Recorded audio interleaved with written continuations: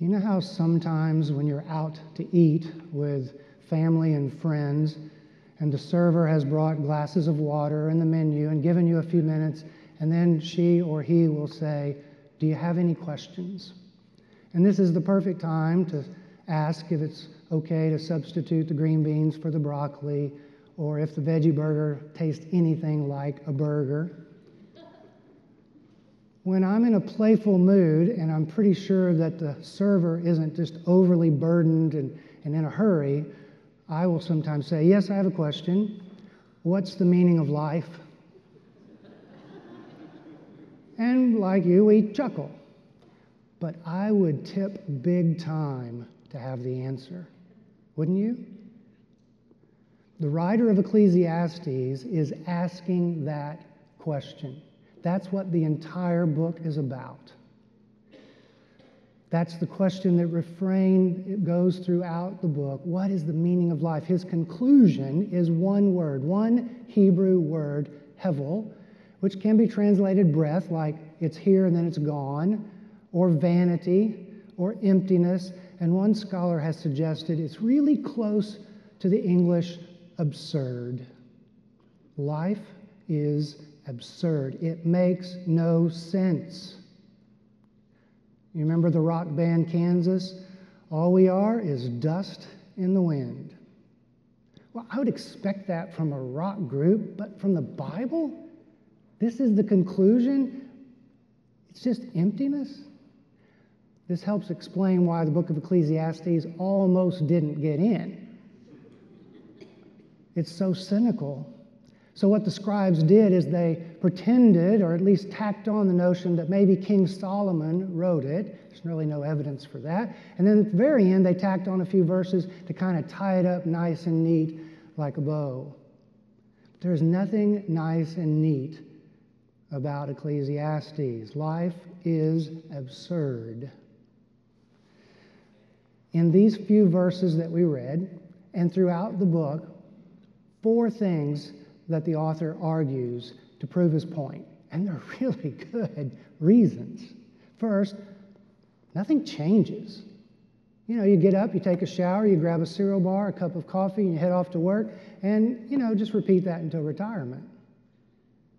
Really? This is it? We just the same every single day.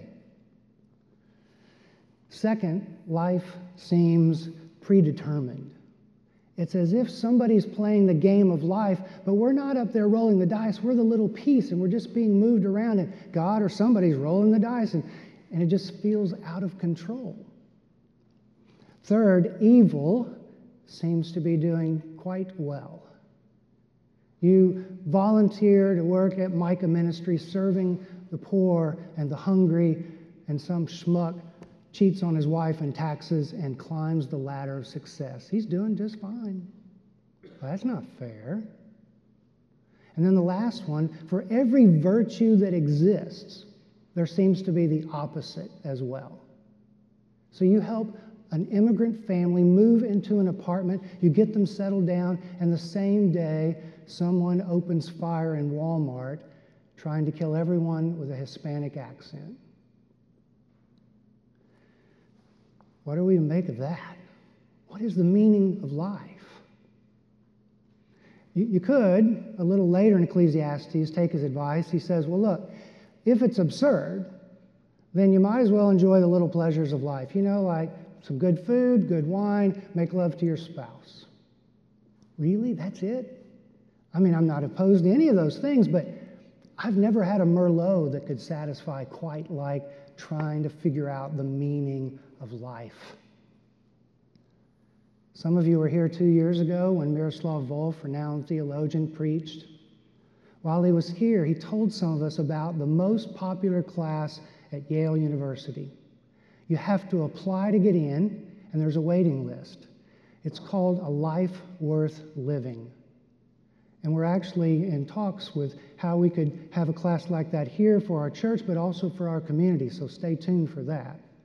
But the idea of the class is they don't tell you, here's the meaning of life. Instead, they ask you, what do you think is the meaning of life? And then they ask really good questions. Like if someone says, well, look, for me, this is it. I want to be happy and have a lot of money. Okay, that's your view.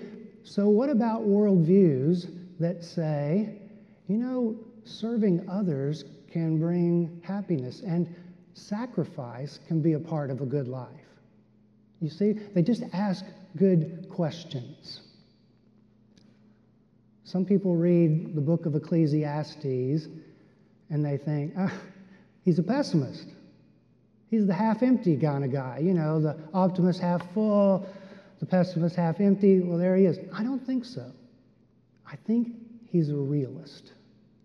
I think he picks up the glass of water and guzzles the whole thing, and when he wipes his mouth, he says, you don't get it. It's not about how much is in the glass. It's that people are thirsting to find meaning in life, and they can't quench it. Frederick Buechner would probably agree with that. He's the great spiritual writer and thinker. When he became a Christian as a young adult, he fell in with a group of Christians who claimed to have direct access to God. I mean, it was like they lived across the street from God. This God would tell them what to eat for lunch, like, yeah, go ahead and get the veggie burger, or who to marry and where to go to school. They had, like they had earphones on. God was speaking to them, and he couldn't figure it out. He says, it's just not realistic.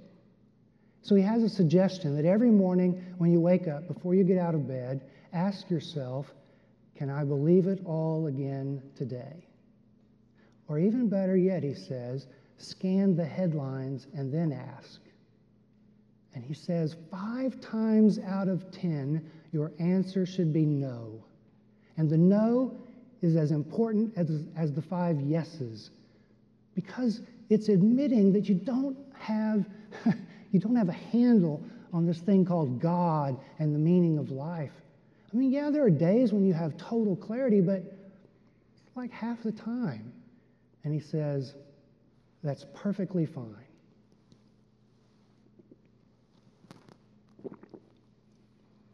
Some people, hearing that his title is preacher, teacher, think of this as a sermon, but it's really not. The book of Ecclesiastes is more like the journal or a diary of a preacher. And the thing that haunts him is this: did any of those sermons matter? That haunts preachers all over the world. Does anything I say matter? Does it even make a difference? It got me wondering, though, how old do you think this guy is? I mean, I never think that way with other books in the Bible, but with this one I do. And I think it's because I just finished reading a book that I know a lot of you have been reading. I've seen you lugging it around, book clubs and Sunday school classes. David Brooks's book, The Second Mountain. The second mountain, just in the title, implies, well, there must be a first mountain. And sure enough, there is. This is the way he lays it out. The first mountain is the one you started climbing when you got out of school. As you thought about building your resume and your career and who you might marry and if you would have kids and where you would live, that's the first mountain, and it's a doozy. But it's separated from the second mountain by a kind of ravine or a valley, sometimes brought on by cancer or depression, losing your job. And the second mountain, though, when you climb it, all that stuff you cared about, it's not like you don't care, but it's just not the most urgent. The ego has kind of faded away, and you're trying to figure it out. What's this thing all about? Our Jewish brothers and sisters this past week celebrated a holiday. It's a week-long holiday called Sukkot, which can be translated the Festival of Booths, the Festival of Tabernacles. I prefer the translation tents. The idea is that for a week, they look back and remember how the children of Israel, when they came out of Egyptian bondage, but before they entered the Promised Land, they wandered in the wilderness living in tents for 40 years. And so for a week, they remember that. And the tradition is that this passage, not just this passage, this book, be read from beginning to end, which, by the way, only takes about 20 or 30 minutes. There's nothing in this book about the wilderness wanderings, But the rabbis decided it was a really good fit. And it makes sense. Living in a tent between slavery and promised land, that's a pretty good place to ask, so what's this all about? What's the meaning of it? Several years ago, I was the speaker for William Jewell's graduation, not the commencement speaker, but the preacher-teacher for their baccalaureate. And I struggled. I really struggled. I wanted to find something that might catch their ear. I didn't have the vocabulary then, but I realize now that what I was really trying to figure out is, how am I going to say something of second mountain value to people who haven't yet climbed the first mountain? It didn't seem even possible. I think in our congregation, we have people who have yet to climb the first mountain. And we have people who climbed the second mountain years ago and maybe are even looking over the Jordan. So wherever you find yourself on that journey, you'll have to sort of filter what I'm about to say, kind of process it through where you are. Because I have two suggestions. The first one is, if you want to take stock of your life, you have to slow down in order to do it. When I used to teach at the seminary and would do workshops with pastors trying to hone their preaching skills, we'd go off on retreats a lot of times. And one of the first things I would say, did anybody when you were a kid, did you have a gerbil or a hamster? And sure enough, somebody will say, oh, yeah, yeah. So you remember that wheel that they get in and they run, and then there's those little plastic tunnels and they go around? Yeah, yeah, yeah. I said, well, this retreat is an opportunity to get out of the wheel and look over the city, the tubes. Because remember that hamster, he's just running and running and going nowhere. Look at the life you are living. Is this how you want to live? Because this is how you are living. This is the rhythm of your life. Some of us are so worried about getting in our steps that we don't get in moments of reflection and pondering. You have to slow down. And the second one is, it demands self-reflection, which of course makes sense. I mean, that's what we're doing, but I don't mean looking in a mirror. It's the kind of self-reflection where you ask yourself, how invested am I in others? Not just myself. How invested am I in something besides myself? Thomas Merton, famous monk, he said, it is totally possible to climb the ladder of success and get to the top. But you might find you had it leaning against the wrong wall.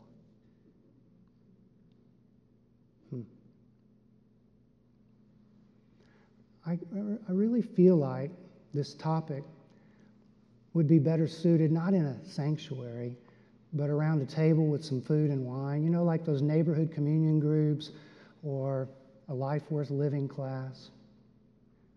Seated around a table with some folks, eating and drinking and good conversation, and someone says, okay, here's what we're wrestling with tonight. Here's the question.